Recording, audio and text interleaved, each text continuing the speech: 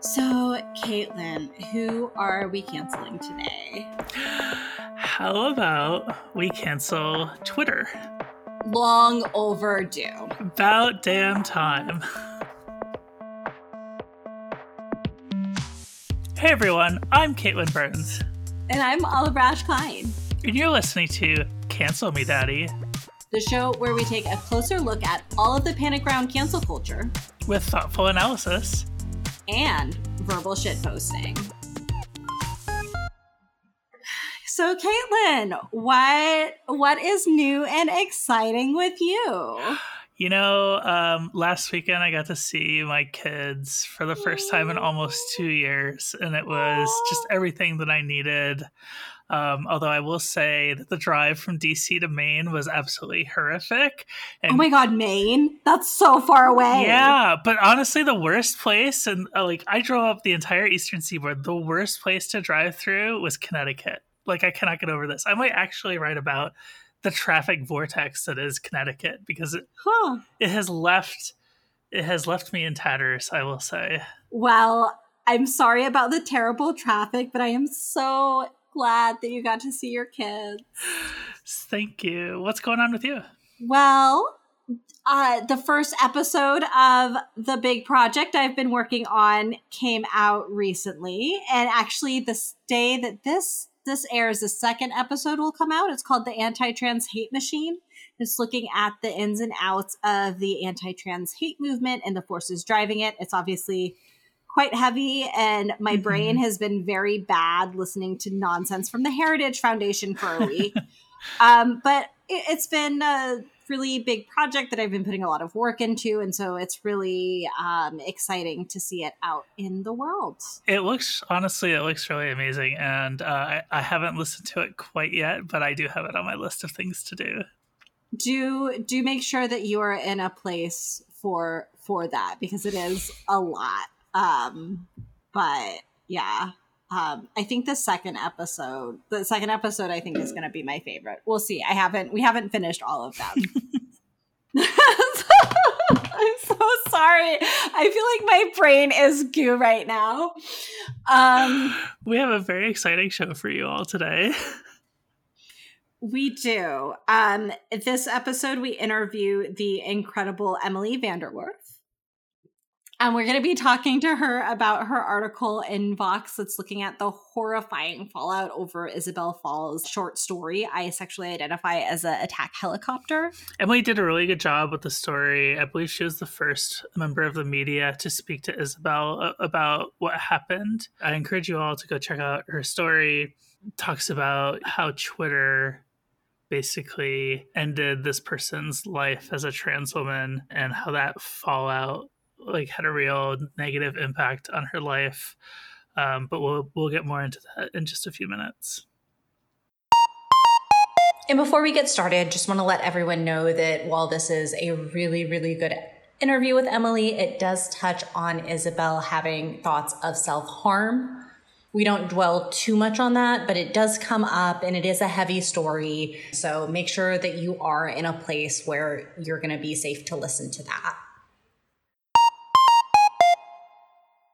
We're so lucky today to have Emily VanDerWerff on our show. She's a critic at Vox and the co-creator of the Arden podcast.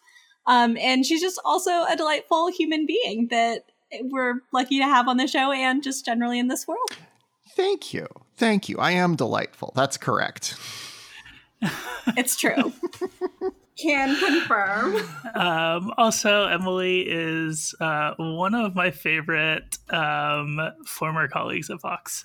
Yes, I dearly miss being able to Slack with you about anything and everything all the time. They still have me on the Slack for some reason. They do. And so occasionally you'll just pop in and be like, hey, it's me. And I'll be like, whoa. It's very secret and clandestine. It was funny. Originally, I was just on as a freelancer, so I had very limited access to the rooms, but I'm slowly getting added to more and more rooms in the Slack. So I feel like, eventually they'll just be like, oh, this is just an employee. Yeah. Soon you'll have worked your way to Vox Media CEO Jim Bankoff, and then what will happen? I'm here for it. Looking forward to that day. Caitlin running the show. So we asked Emily on because she wrote a really interesting article that we wanted to dive into. Yeah, Emily, for folks who haven't read your piece, can you just kind of give an overview? So the piece is called How Twitter Can Ruin a Life. I preferred How Twitter Can Undo a Life, but was outvoted. But the piece is about a woman named Isabel Fall. She's a trans woman and a science fiction author, and she published a piece in January 2020, on January 1st, 2020, in those halcyon pre-pandemic days. And the name of the story was I Sexually Identify as an Attack Helicopter. It is a story about a woman who has had the military assign her gender as helicopter. I'm using she, her pronouns for her because we don't have helicopter pronouns, but like that is the premise of the story. And the response to it was very positive at first. People were very much like, this is a story that captures, you know, the weirdness of gender dysphoria, the strangeness of gender identity, the weird ways in which society polices this thing that is at once innate and also a performance, and like how hard it is to delineate the difference between those two things. And also just like a wonderful meditation on the ways that the military has sort of co-opted trans identities. At the time, of course, there was a trans ban in place on the military from the Donald Trump administration, which has since been lifted under Joe Biden. But Fall's sort of core idea was like, if your gender identity is part of what's like leading you into this place where you're just wantonly like in a force that's killing people across the globe, like, you know, how do you make peace with that? Anyway, people liked the piece for a while, and then the title of the piece became a point of contention because it is a transphobic meme. It is a joke that transphobes have made online since about 2014, which basically is like, oh, you can just say what your gender is, whatever it is, then whatever you want, then I'm going to say it's attack helicopter. And you can see where that's offensive to many people. So a lot of people became convinced that the story was written by a troll. Things spiraled out of control from there. It became one of those Twitter pylons. And if there's been discussion around the story, and not so much around the story, but around the response to the story, it has been about the choice to frame Twitter as at the center of this. And I want to talk more about why I did that later. But certainly part of the reason it spread so far, I would say, and I think everyone would agree with this, is because it got on Twitter. Mm-hmm. And Isabel Fall read everything people were saying about her. It's very hard to get exact numbers, but it seems like the number of people who were tweeting about it was in the thousands somewhere, though the number of people who tweeted about it a lot was in the low hundreds. And there's a point at which Isabel goes into the hospital and doesn't see any of it anymore. But she goes to the hospital for suicidal thoughts and thoughts of self-harm. And after she checks out, she's basically like, I'm not going to think about transitioning. I'm done trying to be a woman. I cannot be a woman. And the world has rejected me as such. And I'm going to retreat to my masculine identity. And she sort of continues to be in that space now. This is the first time she's ever spoken to the media about what happened. I hope this is not the last time she ever addresses the world as Isabel Fall, but you know, she was very deeply traumatized by this. And I think that she is like wholeheartedly trying to give up on whatever her trans identity might end up being. And to me, that's a loss. It's really heartbreaking.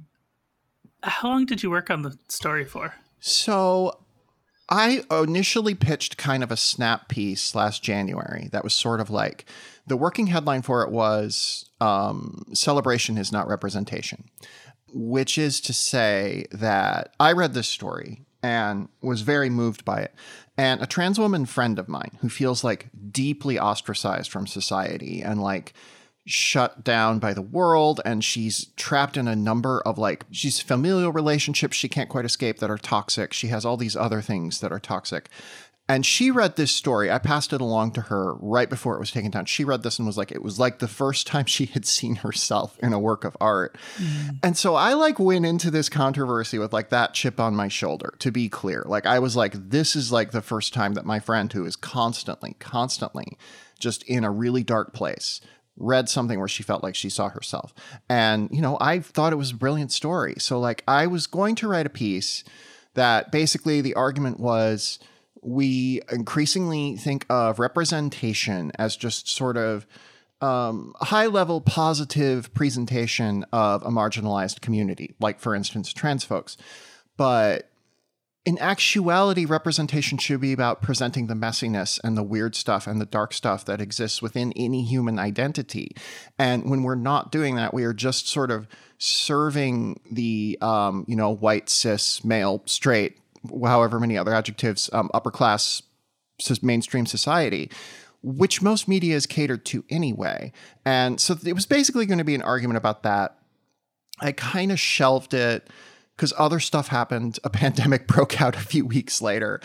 But I kept thinking about it, and I kept circling back to it. And my editor and I would talk about it because every few months, reliably, there's a story like this where somebody does a thing, and then people within the community are like, you wrote about that thing wrong. And then they have to grapple with how they feel about that. Weirdly, it seems to happen a lot more in spaces that are around genre fiction, whether that's TV, movies, books, and YA stuff. And YA, I guess it makes a little more sense because it's about teenagers and we have to protect the teens.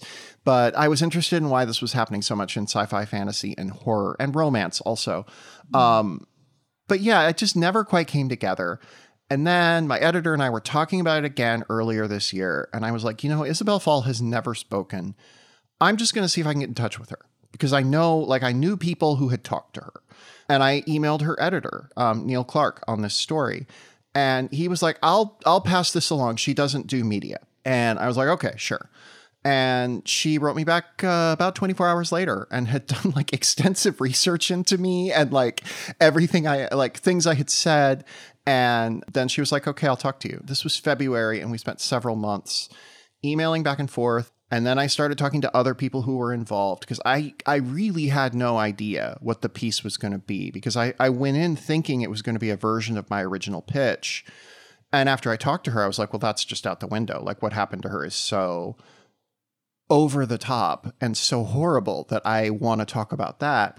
But then it became kind of this question of how do you write about this without further perpetuating it? Mm-hmm. And that I don't know if I succeeded at. I don't know if it was my job to succeed at it, but it ended up really being a thing that was guided by Isabel's words. I tried to only include elements that she talked about with me. I tried to, for the most part, keep it closely focused on her life and her experience of what happened outside of a section in the middle where I sort of talk about how Twitter is just built to make these things happen.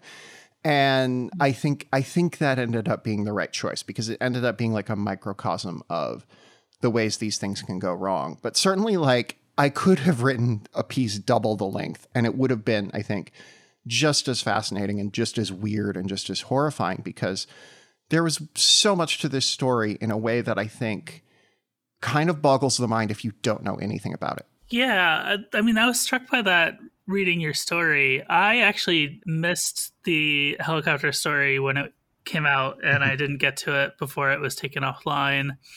I don't recall if I ever commented on Twitter. I'm sure at some point I made a tweet or something about it.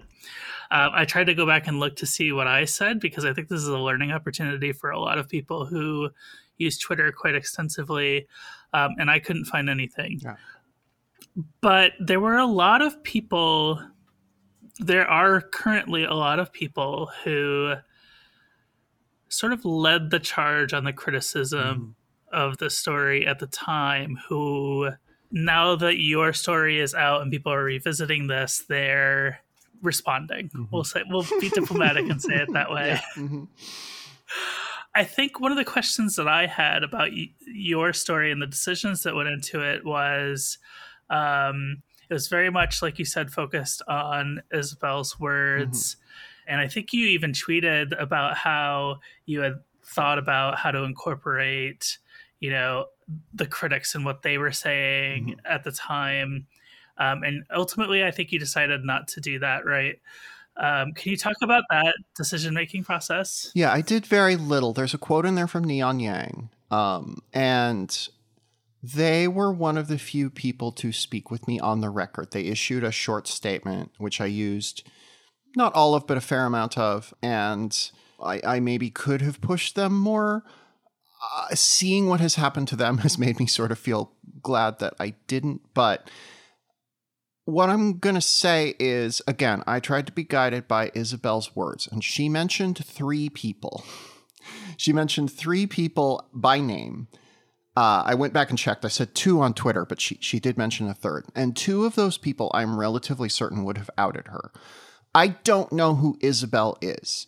I want to be clear about that. I have no idea who she is, but the people that she mentioned are so specific and run in such specific circles of sci-fi fandom that I was like, I can't put this together, but somebody over there probably will. So I kept those names out of the piece. And like, none of them were the 2 folks that people sort of coalesced around instantly, who were Neon Yang, who again is in the story. And I want to say, I think Neon Yang was pretty instrumental in this whole thing back when it happened, and said, some things that I think are not great. The other one was N.K. Jemisin. And I have been a little skeptical throughout of N.K. Jemison's prominence in this story. For one thing, she is the most prominent person who tweeted about this. And she did tweet about it in a way that was sort of like, that had this tone of like, well, it's good that you pulled it because you were only hurting yourself. And she says in her public apology, or her public statement, I should say, that like that was not what she intended. And, we can take her at her word or not.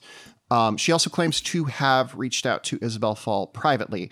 And I know several people have apologized to Isabel Fall privately, both from what I've been told by the folks on that side, and also someone passed along an apology through me. So I know that's been happening. I know that private apologies have been happening. But to return to N.K. Jemisin, she said stuff that wasn't great, and she definitely should have read the story. That was like another part of it where she was like, I haven't read the story, and that turned into a thing. But in the grand scheme of people who were trying to figure out who Isabel Fall was and like hounding her to the place where she was in the hospital, at the point Jemisin tweeted, Fall was already in the hospital. Fall, I think, to this day has not seen those tweets.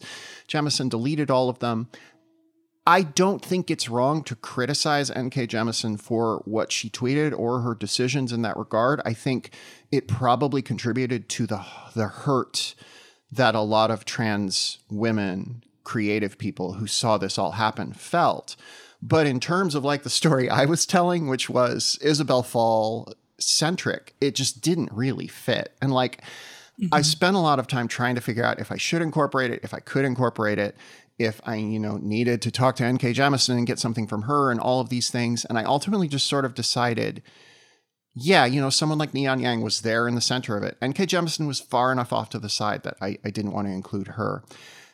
I do find it notable that the 2 people who were initially singled out are both people of color, one of whom is a trans person of color.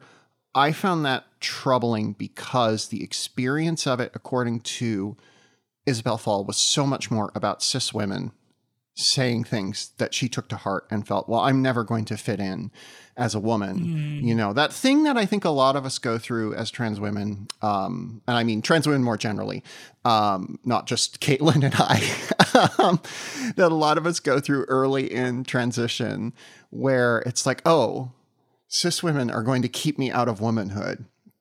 I remember when I was about to release my essay where I came out in 2019, I had this like recurring, like, nightmare is not the right word because it didn't happen while I was asleep.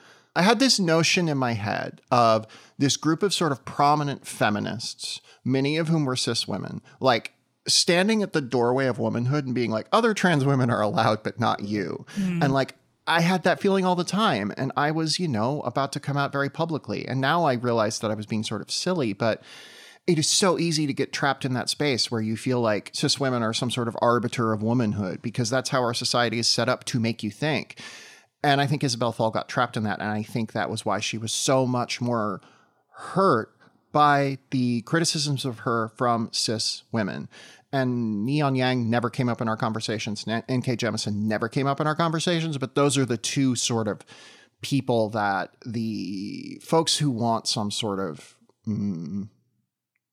stronger public apology have gone after to the greatest degree. There have been some other folks who've gotten roped in, like Aaron Dembo, who's a sci-fi writer from Canada, and some others. But it really seemed like it was those two at first. And that, I don't know. I think Neon Yang and N.K. Jemisin at least owe, Isabel Fall a private apology, which N.K. Jemisin says she has passed along. And like, I don't think it's wrong to want them to acknowledge their wrongdoing. Yeah. But at the same time, I don't know that like pushing that further is the answer to that. And that's like me as a moralist, not as like a journalist. As a journalist, I don't know if I made the right call. I think I did. It made the piece stronger to not have 1,000 words of like, this person said this person said this, which has already been litigated dozens of times and you can find it fairly easily. But yeah, a lot of this happened so long ago that the tweets are gone, or it's hard to reconstruct the timeline or whatever. So I don't know. I don't know if I made the right call, but I made the call that made the most sense for the piece I was writing. I'm wondering, like, you talked about how it got cut down a lot, where there were things that you really wanted to include that ultimately you didn't, or kind of things that you and Isabel talked about that like didn't make it into the piece, but you've like thought a lot about. One thing that never even made it into the first draft that I thought was going to be a bigger part of it was Neil Clark's role in this. He's the editor of the story. A lot of people who have continued to be critical of the story are now more critical of Clark and his role in everything and how he should have protected her more and etc. I mean, it makes sense why Clark would be critical of this framing, but Isabel Fall is as well. Isabel Fall, insists to this day that he did everything right. He has shielded her from a lot of stuff. He has sort of acted as a go-between for her and the rest of the community in this past week. He's really like been, as someone who deals with editors a lot, he's been doing his job well, to the best of my knowledge. I think there was originally stuff in there about how when the story's criticisms started, he was like in open heart surgery. And so like he didn't find out about it for a few days. And when he came out, he had to deal with all of this stuff when he was at like risk to his health. And like this writer he really liked was like going off to the hospital herself. And that ended up not being particularly germane to the piece, but it was a thing I had hoped would be in. One of the things we cut down quite a bit was I wrote a lot more about Isabel Fall's thoughts about American geopolitical hegemony, the way our military is used around the world, how that intersects with attack helicopter. Like there was about 1,000 words of that just got cut out. And it's like, I would love to have it back in there, like in the perfect world, but it kept interrupting the flow of what we were trying to talk about. You would just suddenly be reading 1,000 words about a short story you'd never read. And like, it kind of just didn't fit. It was really made complicated by the fact that you can access Helicopter Story, which it's called now, but you either have to go to the Internet Archive to do that, or you can pay $50 and it's in the Hugo packet if you're a Hugo voter. You have to be a member of Worldcon. It's very complicated and weird, and you probably shouldn't unless you're a sci-fi fan. Those are like the two ways you can check it out. And Isabel Fall would kind of rather you didn't, I think. I suspect that she will change her mind in time. So I didn't even quote from the story. Originally, I was going to try and do that. I summarized it instead. Those are the two main things I kind of wanted to include. I mean, I had a bunch of angles I just discarded. There was stuff in there about own voices storytelling. There was stuff in there about, who gets the right to tell which stories. There was stuff in there about the reason this sort of pops up most frequently in SFF and YA communities. And like anything that got in the way of telling Isabel's story, I ultimately cut. And, a lot of that stuff I think could fuel an entirely different second piece that I don't feel particularly up to writing right now, but maybe I'll use that reporting someday. But yeah, it ended up being just like so important to focus on her and what had happened to her as kind of a microcosm of the way these things happen. I was really struck by the similarities from what you've written anyway, between Isabel's life when she published that story and my own life the first time I published something online. So I don't know if you knew this, but I never published anything under my dead name. I was working at a bank. And I just had feelings that my therapist told me I should put to the page. And somehow I wrote an essay that I ended up self-publishing, right? And it didn't go hyper viral like Isabel's story did. It went sort of medium viral on literal medium.com. But I remember back in those days, like I got comments from a bunch of really unexpected places about how good it was and how I should keep writing and how I should be paid to write. And I keep thinking about like, what if the response to that first story had been what Isabel experienced? And my circumstances, I think, were generally the same. I was not yet in the process of transitioning. In fact, I wasn't even out to my now ex-wife when I published that story. And I think if I had gotten the same backlash to the very first thing I put out online as Caitlin Burns, I think I would have walked away. And I think that is the sort of overriding takeaway that I took with me. This could happen to anybody. But I think that trans women who are super early in transition or maybe even pre-transition are particularly vulnerable to attacks in various ways. And I think for writers like Isabel, this is the way that they are exposed, right? So apologies for that monologue, but it is leading to a question, I promise. So our show obviously is about cancel culture. So the question that I wanted to ask you is, and I'm pretty sure I know the answer, but what would you call what happened to Isabel a, quote, cancellation? Short answer, no. Long answer, yes. We're going to do the short answer first, which is just cancellation has become such a nebulous, like, all-encompassing umbrella term that it has effectively lost all meaning. And the folks behind the podcast You're Wrong About did like a show about like, we already have words for all the things that can happen underneath this. We can talk specifically about what happened to Isabel Fall as an example of transmisogyny. We can talk about it as an example of, a Twitter mob run amok. We can talk about it as a number of things without bringing in the word cancellation. Now, the yes part of this answer is, we talk about cancellation in terms of the core of it is somebody being driven from public life by criticism on the internet. It happens very rarely. I think like if you were going to look at a powerful figure who has been canceled, you're kind of left with Harvey Weinstein. And I don't think anybody is sitting here saying Harvey Weinstein should be free. Like that's not the case. Folks like Louis C.K., folks like Kevin Spacey, folks like Al Franken, etc. They all continue to work. They all continue to have, platforms.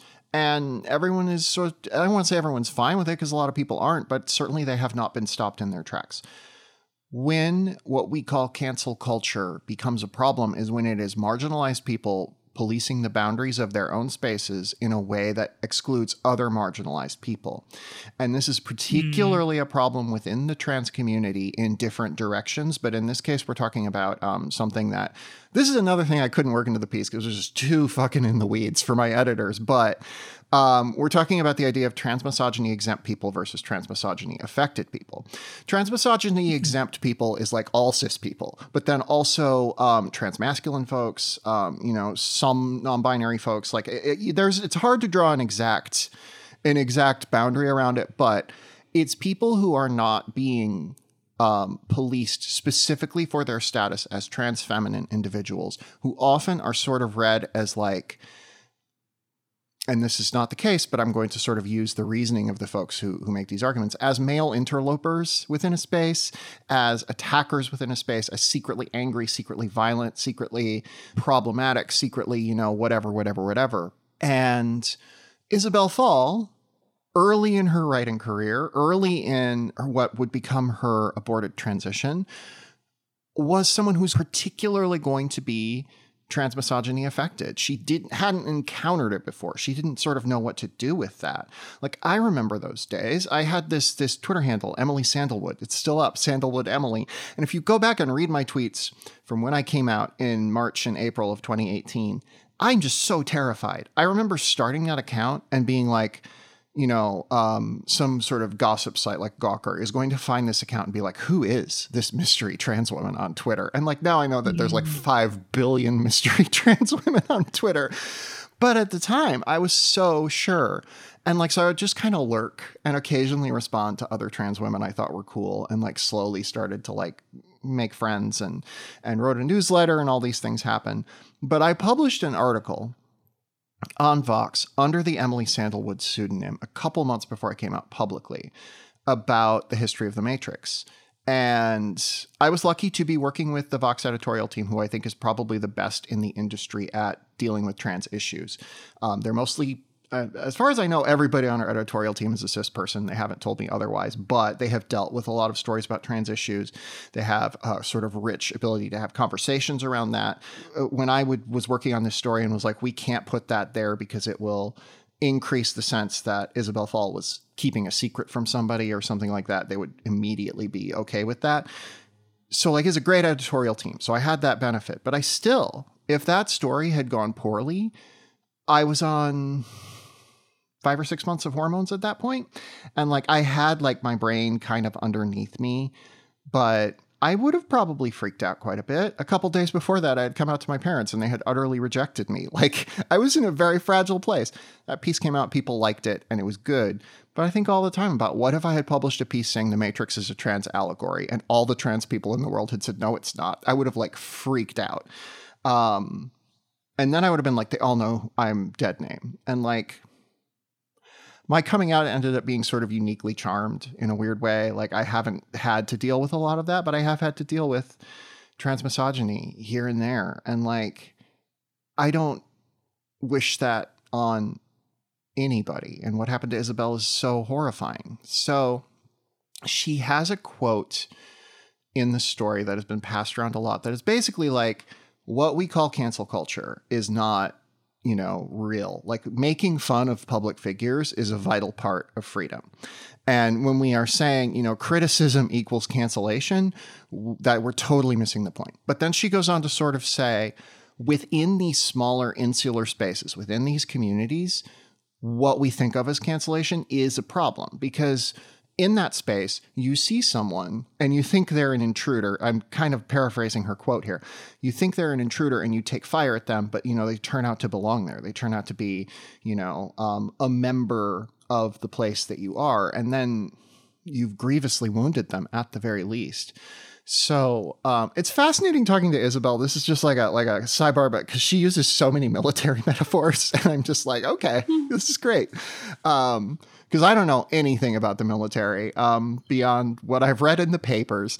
So I think what happened to her could be classified as a cancellation, but only in the sense of like, if you don't want to use the harsher words for it. Weirdly, in this case, cancellation becomes like a softer version of what happened. I think what happened here was an act of violence. And like, we don't want to say, well, this was violence, because that makes anybody who talked about it online, including people who talked about the story positively, complicit in something. I talked about the story positively. That spread it further to my many followers. That brought more people's attention. One of the things that came up in nearly every interview I did was that there is a particular story published by internet gadfly, whose name I will not speak, that brought this story so much attention that just a ton of people flooded in. And like, it didn't matter. They all were just criticizing everybody. They were just being mad at everybody. And that's kind of the problem, is that we talk about cancellation in a way that covers up the actual violence that is done in these acts, because then we can build an umbrella for Al Franken and Isabel Fall. They don't belong under the same umbrella. They did different things. Different things happened to them. There were different consequences. The consequences visited on Isabel Fall are so monstrous and so incomprehensible that you look at like the consequences visited on, say, Al Franken, and maybe you disagree with them. I happen to think whatever, he deserved to step down. Like, it's not even in the same ballpark. He continues to have money. He continues to have a platform. He continues to have a life. Isabel Fall doesn't exist anymore. It's kind of a murder. And I think, that is something we need to be more direct in speaking about. I think cancellation and cancel culture. I wrote a piece about this, about what happened to me last year, which we don't have to get into in great detail, where I called it a phantom. It is a thing that exists. And we all sort of were like, yes, there's something upstairs that is like creaking the floorboards and making noises and rattling chains. And yet somebody's right here in the room with you and they're doing violence to you. And yet you're like, there's this ghost upstairs. We have started thinking of cancel culture and of cancellation as forces that just sort of exist like gravity and that exert influence on us and exert impact on us. And there's nothing we can do about it. Like, we are just bound to the planet by cancel culture. And yet that's not true. One of the things I say kind of deep in the piece is that, like, all of the arguments about what happened to Isabel Fall, because at a certain point, everything twists and people are like, well, it wasn't her fault. She was a trans woman. She was fine. It was the fault of this, or it was the fault of this. But all of them totally remove her agency. She just becomes someone who is acted upon, which is another kind of transmisogyny. It is just garden variety misogyny. It's just like, well, women don't know what they're doing, and we're going to like tell them how they're affected by this. But like, in every conversation I had with Isabel, she was so cognizant of like that she canceled herself. She took the piece down. She requested the piece be taken down. And like that what the people did to her was violent, but she was the one who made that call. And that she made the call to title the story that. And she made the call to go along with Neil Clark's notes. And she made all of these calls. And at every turn, people are saying, well, she doesn't know what she's doing. She's not sure. And it's transmisogynistic, but I think on a global level, it's just misogynistic. And sort of as a final... It's infantilizing too. Yeah, infantilizing. Sort of on a final note on this topic, when I started emailing with her, she said, I looked into you, I saw what you've written. I'm sure she was looking to see if I'd said anything critical of the story, which I had just been like, I think this is a good story, and I hope Isabel Fall is safe. Like, that's kind of what I said. Weirdly, I got cited on Wikipedia for this. It's just an offhand tweet. But she looked into me and she said one of the reasons she talked to me in part was because I was critical of the Harper's letter last summer. And I think that will give you a sense of Isabel Fall's position on cancel culture without me having had to give you that entire monologue. Yes.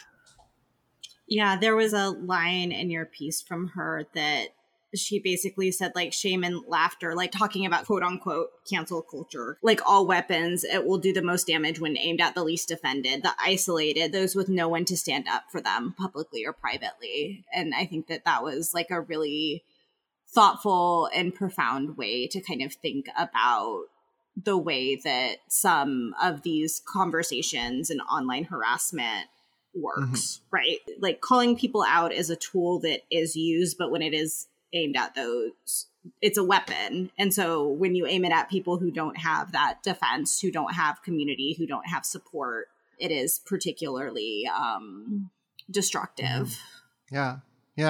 I think that's a thing that I'm trying to internalize more myself, because I have been very much just sort of a knee-jerk cancel culture doesn't exist person. And what we call cancel culture could be better splintered off into like several separate terms. Yes, bad things happen to people, but it's not because of some woke mob on the internet. It's because of Twitter. It's because of whatever.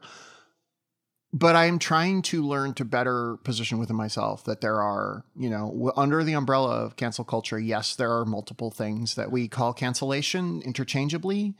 And there are some of them that are legitimately, people have their lives ruined by what happens. And that's what happened to Isabel Fall. I don't want to call that cancellation because I think the term has been robbed of all meaning. But if you want to, I'm not going to stop you. Yeah. Oliver and I actually made an episode about this where we had a discussion about, is cancel culture real? Yeah. And I think we sort of arrived at a very similar conclusion, although I love the way that you say, you know, these are other things that have happened for a long time that we have names for, and cancellation sort of whitewashes it away.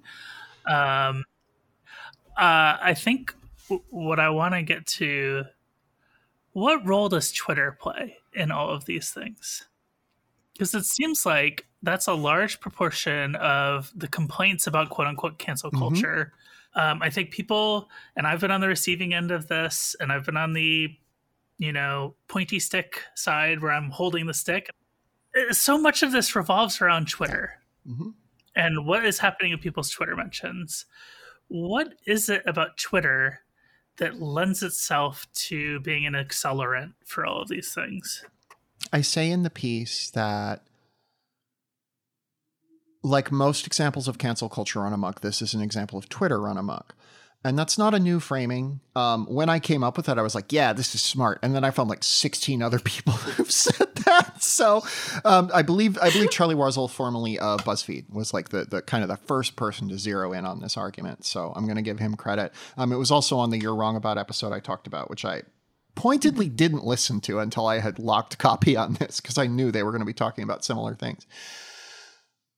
One criticism the story has gotten that I think is fair but also unfair is that I should have called out what happened to Isabel Fall specifically as transmisogyny. And maybe, you know, I had a couple references to transmisogyny in there that got cut mostly for length. Like it wasn't like me whitewashing the story or whatever. But there is a sense, I think, particularly among some cis people, that what happened to Isabel Fall was all Twitter's fault, which is not true. What happened to Isabel Fall was the fault of transmisogyny, was the fault of the ways that we police spaces meant for trans people and meant for women online, sometimes with very good intentions, sometimes with very good reasons, because there are a lot of bad actors online. But occasionally that will hurt somebody, and it deeply hurt Isabel Fall. And you can point to 5 or 6 other examples. Like if we sat here and talked about it, we would come up with several others: small scale, large scale, you know, so on and so forth. But, you know, the headline centers the piece on Twitter. I maybe wouldn't have chosen that headline, but I'm not the headline chooser. And the headline they chose made the story huge. Like it's the biggest thing I've written that isn't about Marvel or Game of Thrones. So like that headline obviously, you know, made the story go viral, which is great for a 6,000 word story about a woman nobody's ever heard of. But the reason I focused it on Twitter, and the headline especially focused it on Twitter, is, yes, if transmisogyny didn't exist, this wouldn't have happened. But if Twitter didn't exist, this also wouldn't have happened. And it's a lot easier to get people to like think about the ways they use Twitter than it is to get everyone on the planet to think about like completely eliminating transmisogyny. Like that's a good goal and we should do that. But Twitter is like, I can change the way I use Twitter today.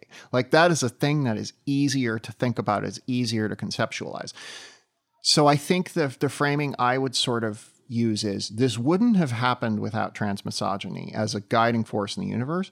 This wouldn't have become a thing that sent Isabel Fall to the hospital without Twitter. Twitter is like the thing that made this a thing. So I talked to a number of people who like think about Twitter professionally, because that was always going to be kind of the center of this piece. And the thing about it is, because context collapse is so prevalent, you know, I make a tweet about something, especially in a thread, that tweet gets pulled out because I say something in it that feels within the context of the thread makes sense, but out of the context of the thread, it feels, you know, not great or whatever. That gets spread all around. The framing gets placed on it.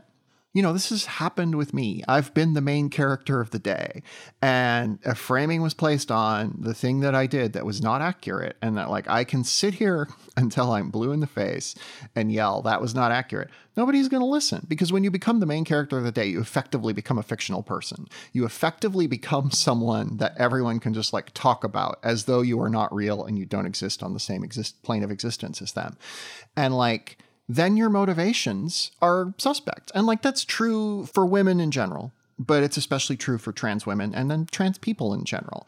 And like, I think that sort of fictionalizing of a real person is a thing that Twitter makes easy, because Twitter alone, not alone among social media networks, but particularly effectively among social media networks, has created a sort of economy of attention that is weighted toward incendiary takes. And there's little room for nuance. These are all things, by the way, if you've used Twitter, these are all things I'm saying, they're true. Like you're not going to sit here and be like, oh, of course, this is very new information.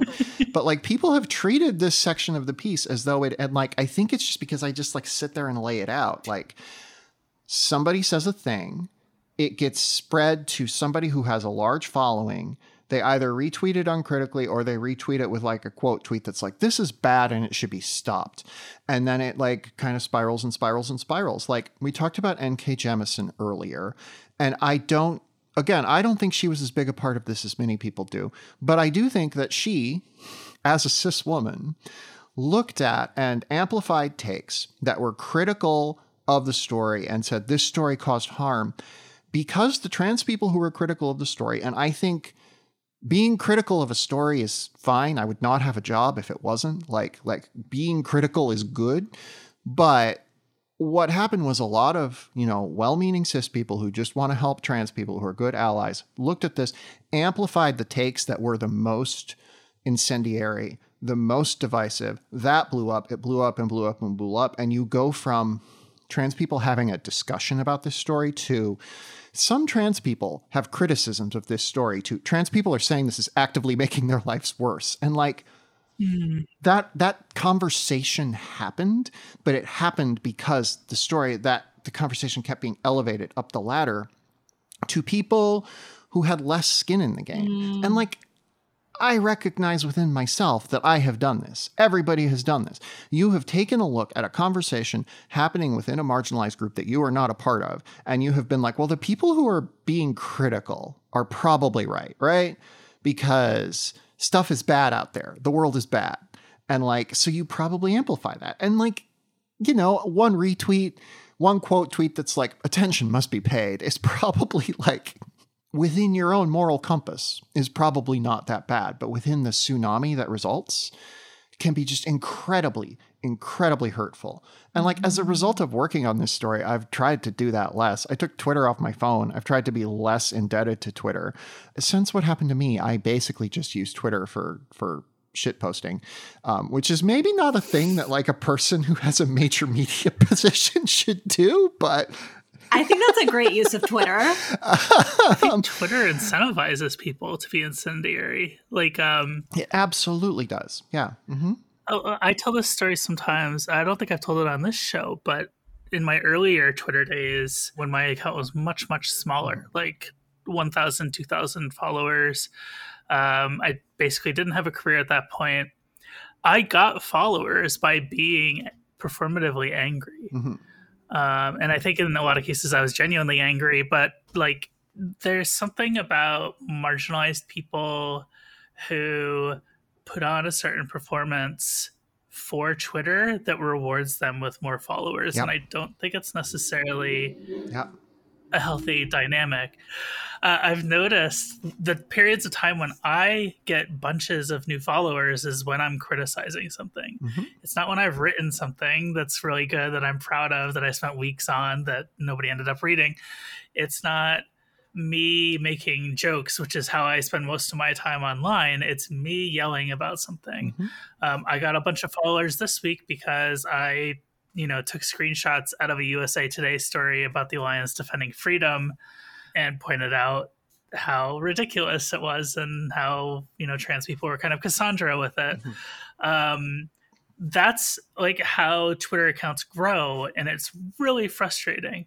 I've made this joke a lot, but it's like, I could be, going to the bathroom with my phone and I could fire off a tweet about something, and it gets significantly more exposure on Twitter than like a 5,000 word essay that I wrote for Vox that I spent weeks on or months on or even years on. And I don't know how to change it.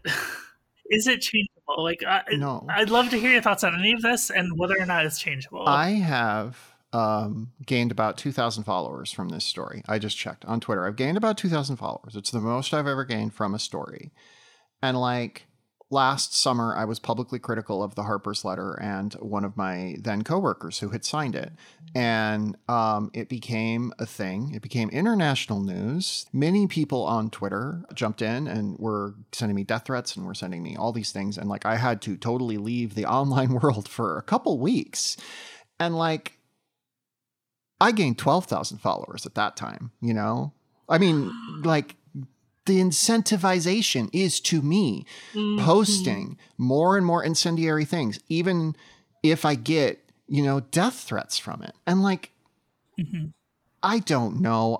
Working on this story has made me care much less about what Twitter thinks of me. Working on this story has made me be like, the second I'm not a writer, I can probably just stop using Twitter. But unfortunately for me, I'm never going to have enough money to retire. So I'm just going to have to be a writer forever. But yeah, I think a lot about during the Roman Empire, there's this invasion of what is now Great Britain. And there's this woman named Boudica, who I'm sure I'm pronouncing her name incorrectly. And she burns a whole bunch of stuff down. Like, I mean, obviously it wasn't her personally. It was like forces that are like listening to her, and like a whole bunch of stuff gets burned down, and archaeologists see this layer within the ground, and they call it the Boudican destruction horizon. It's like, here is a place where everything was destroyed.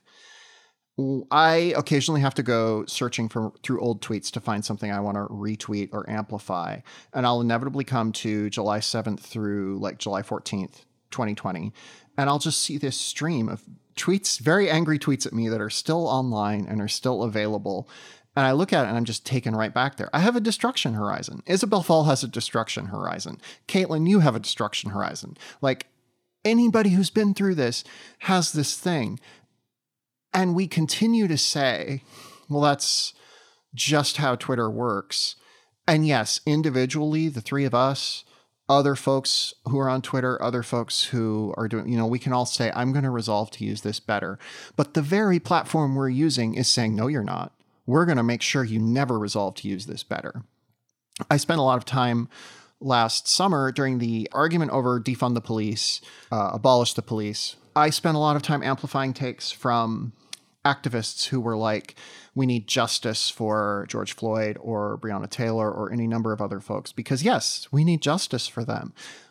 But a different person, I'm sorry, I don't remember her name. She's a Black prison abolitionist, very much like thinks about these things in a much more interconnected sense than I was capable of at the time. Was like, when you were saying justice for George Floyd, what kind of justice do you want meted out? You know, Twitter doesn't want you to ask that question. Twitter does not want you to ask, what is the contradiction between defund the police and justice for George Floyd? Because there's a contradiction there that it doesn't want you looking at. And like, you can resolve that contradiction. You can say, well, this is what justice looks like in a world where the police are not as hyper-powered as they are within American society right now. But Twitter doesn't want you asking that. It wants you flirting constantly with becoming the main character or turning someone else into the main character. There was an incident that happened earlier this year where this random woman was just having a conversation with friends, and she was like, I don't think Alien is a horror movie because Alien takes place in space and horror movies can't take place in space. This is, by any estimation, a totally fine opinion to have. I disagree with it. I disagree with it strongly, but I don't care. It's her opinion. She can hold it. She became the main character. Everyone was like, we're mad about this. We're mad at you. And like her life was horrible for several days. And we can say until we're blue in the face that this is our responsibility and we should be better about how we use Twitter. And I believe that's all true. But I also think it keeps happening because this is a piece of software that wants it to keep happening. And like at a certain point, we need to examine that as much as we need to examine like the way that Facebook is complicit in genocide. Like, there's this study that came out about a week ago that was basically like the way social media has warped our brains is comparable in terms of an existential threat to humanity to climate change. I don't know if I go that far, but I think we are reaching a point where we're like, we are not built to take in this much information and to know this much about this many people. And we really need to think about how we're going to handle that. I've switched most of my socializing to private Slacks, Discords, places where it's only friends I know and only people I'm close to. And it's made my life so much better. But I did that because last summer I got harassed on Twitter endlessly. Yeah. And like, I don't know. But also the internet doesn't want you doing that. The internet wants you out there in public where you can like see hyper-targeted ads. So I think, you know, yes, personal responsibility is important. But as with every debate that we have in American culture right now, personal responsibility is a cudgel that is used to keep you from looking at the broken systems that are propagated by capitalism, et cetera, et cetera, et cetera, that don't want you to think about how the system is broken. Yeah.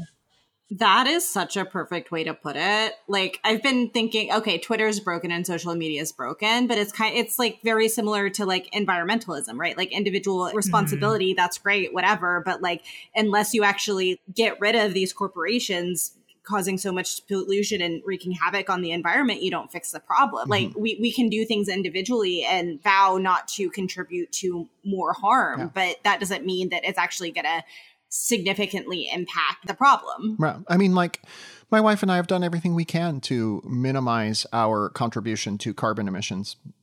But like there are 20 companies that are contributing the most carbon emissions.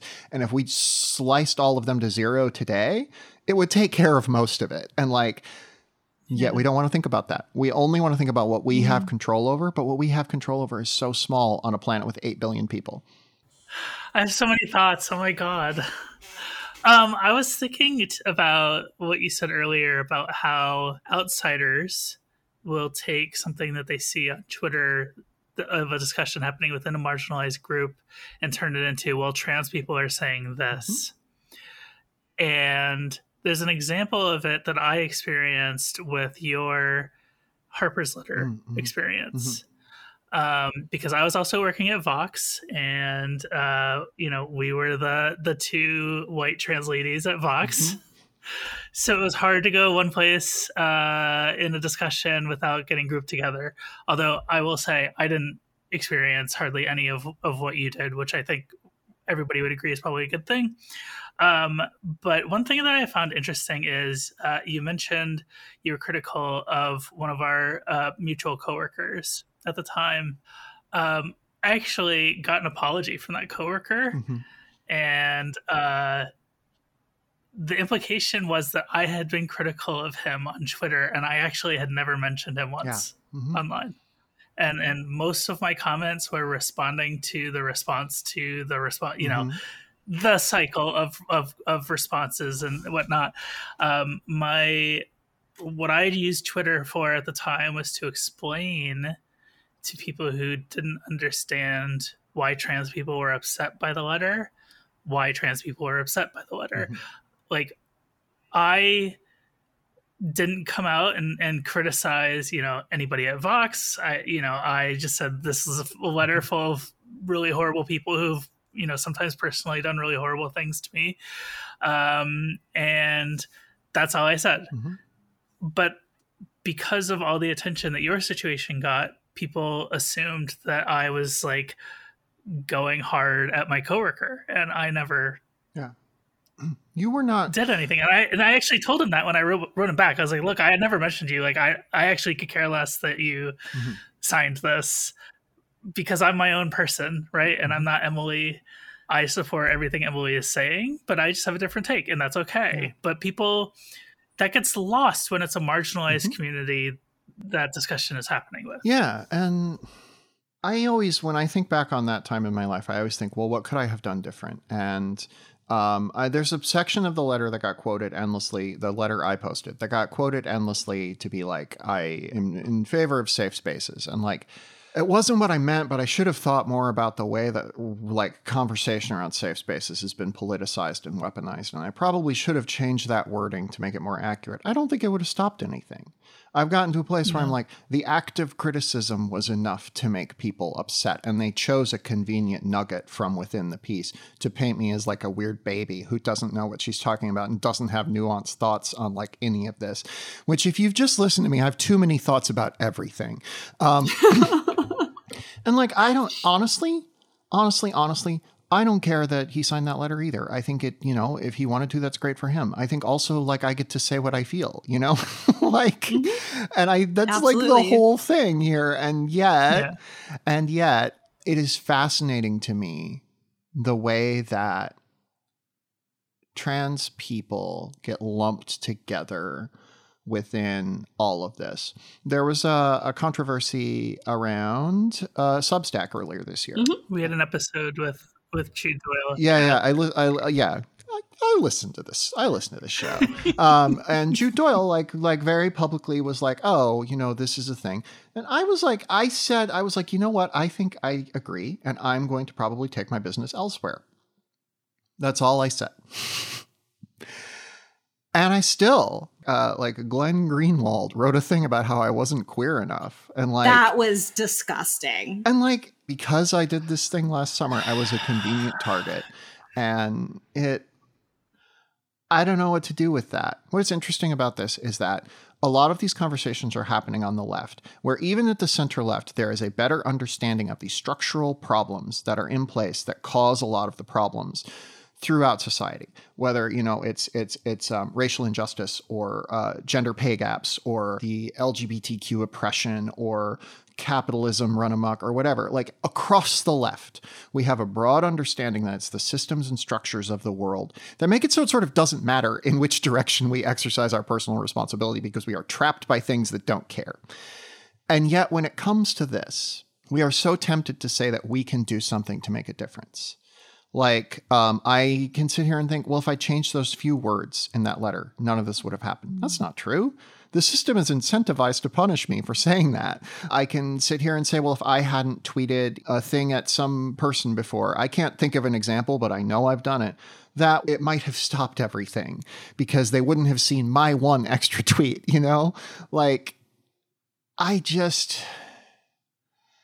don't know how we are able to talk about these issues without talking about the ways in which they are incentivized and created by the companies that profit from them. And like, you can talk about that from any point of view that you want, but for all that conservatives frequently complain about online expression and online discussion, and, you know, platforms should police what's said on them. They just want to make the system more draconian. They just want to make the system more powerful. Nobody cares about personal responsibility in this because everybody knows personal responsibility doesn't matter. Yes, it's good for you to think about what you tweet, and yes, it's good for you to think about what you're doing, but like, the thing doesn't care. The thing is a monster and it's going to eat you alive. So I'm like really grappling with like, I agree with that. And I also, on like a systemic level, I agree with that. And at the same time, I feel like when it comes to the harm we do to and within community, we also like can't kind of wash our hands of it when we contribute to that harm. Not. And so kind of like. And like, I think that I am understating the degree to which, for instance, people who were very harsh toward Isabel Fall should apologize, but to her. And then I think it is worth saying on, you know, Twitter, the platform where it happened, I was in the wrong. Mm-hmm. I did this, so that people who were incidentally harmed by the shrapnel that flew off from that. Now I'm using military metaphors. So that people who were incidentally harmed by the shrapnel will also be like, okay, there is an apology here. I don't have to accept it. I don't have to take it. But I do think an offshoot of cancel culture discussion is we have entered an era where people think of apologies in a very cynical way. There is a sense that you are only bullied into apology. You're only pushed into apology. A few weeks ago, the movie In the Heights came out, and there was a large discussion around, you know, colorism within the casting, because the casting is mostly light-skinned Latino people. And the creator, Lin-Manuel Miranda, you know, was on Twitter, and he made this, like, what I felt was a very heartfelt apology. And I'm saying that because I have talked to him a few times. I've met him. So like, I know, like I'm reading what I've talked to him about in private onto his public statement. I don't know for sure. But like, the people who are affected can choose to be skeptical of that apology, don't have to accept that apology. But so many people who have no skin in the game were just like, he just said that because they made him say that.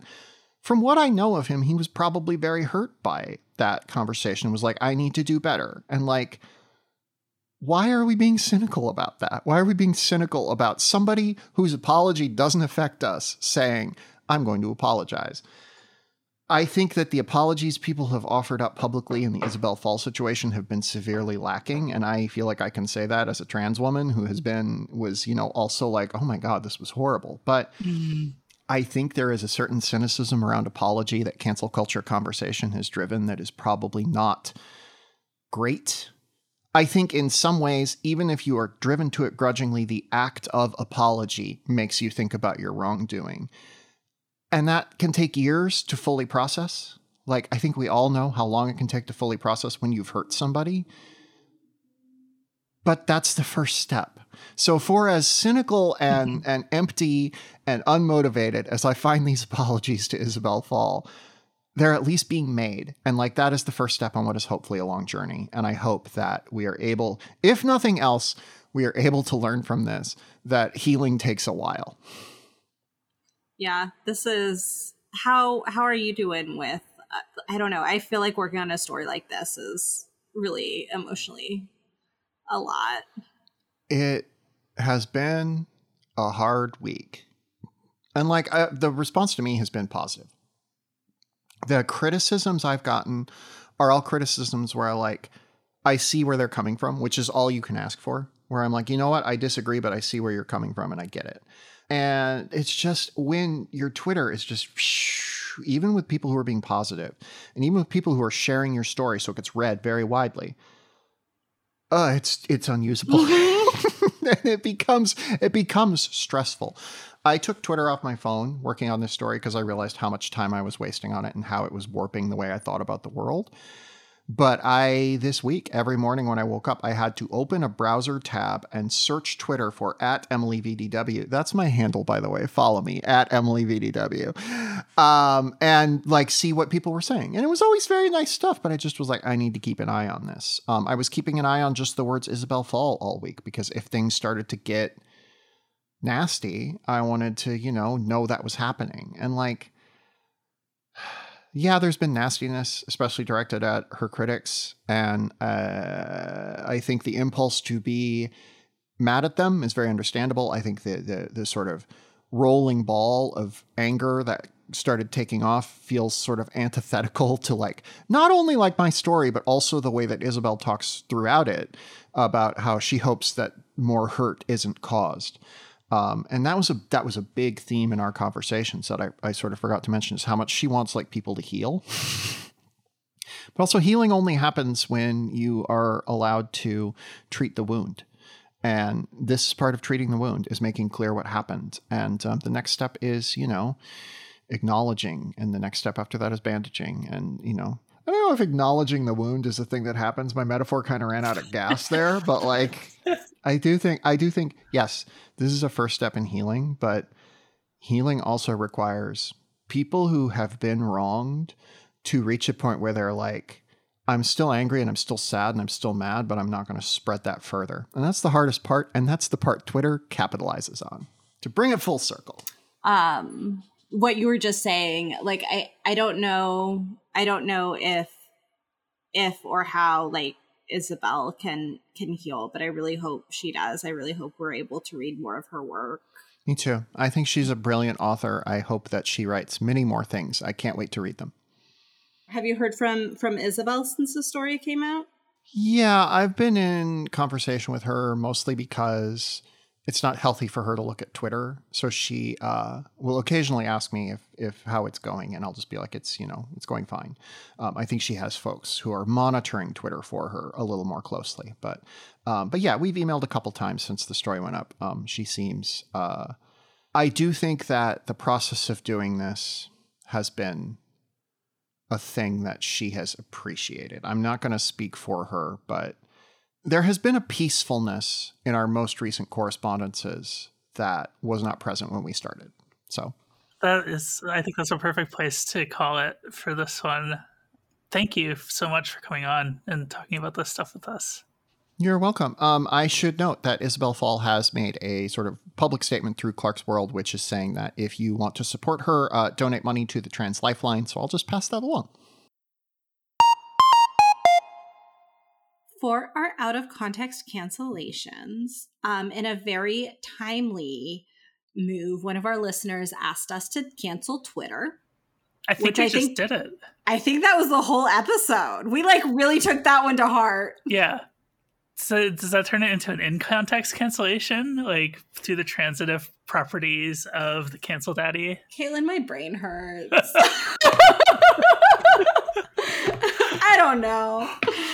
You broke the cancel daddy. Oh no! Another listener of ours wants to cancel the Supreme Court of the United States, which, I'm down with it. Yeah, we can cancel SCOTUS. They've had some pretty dumpster fire opinions coming out, so let's cancel them.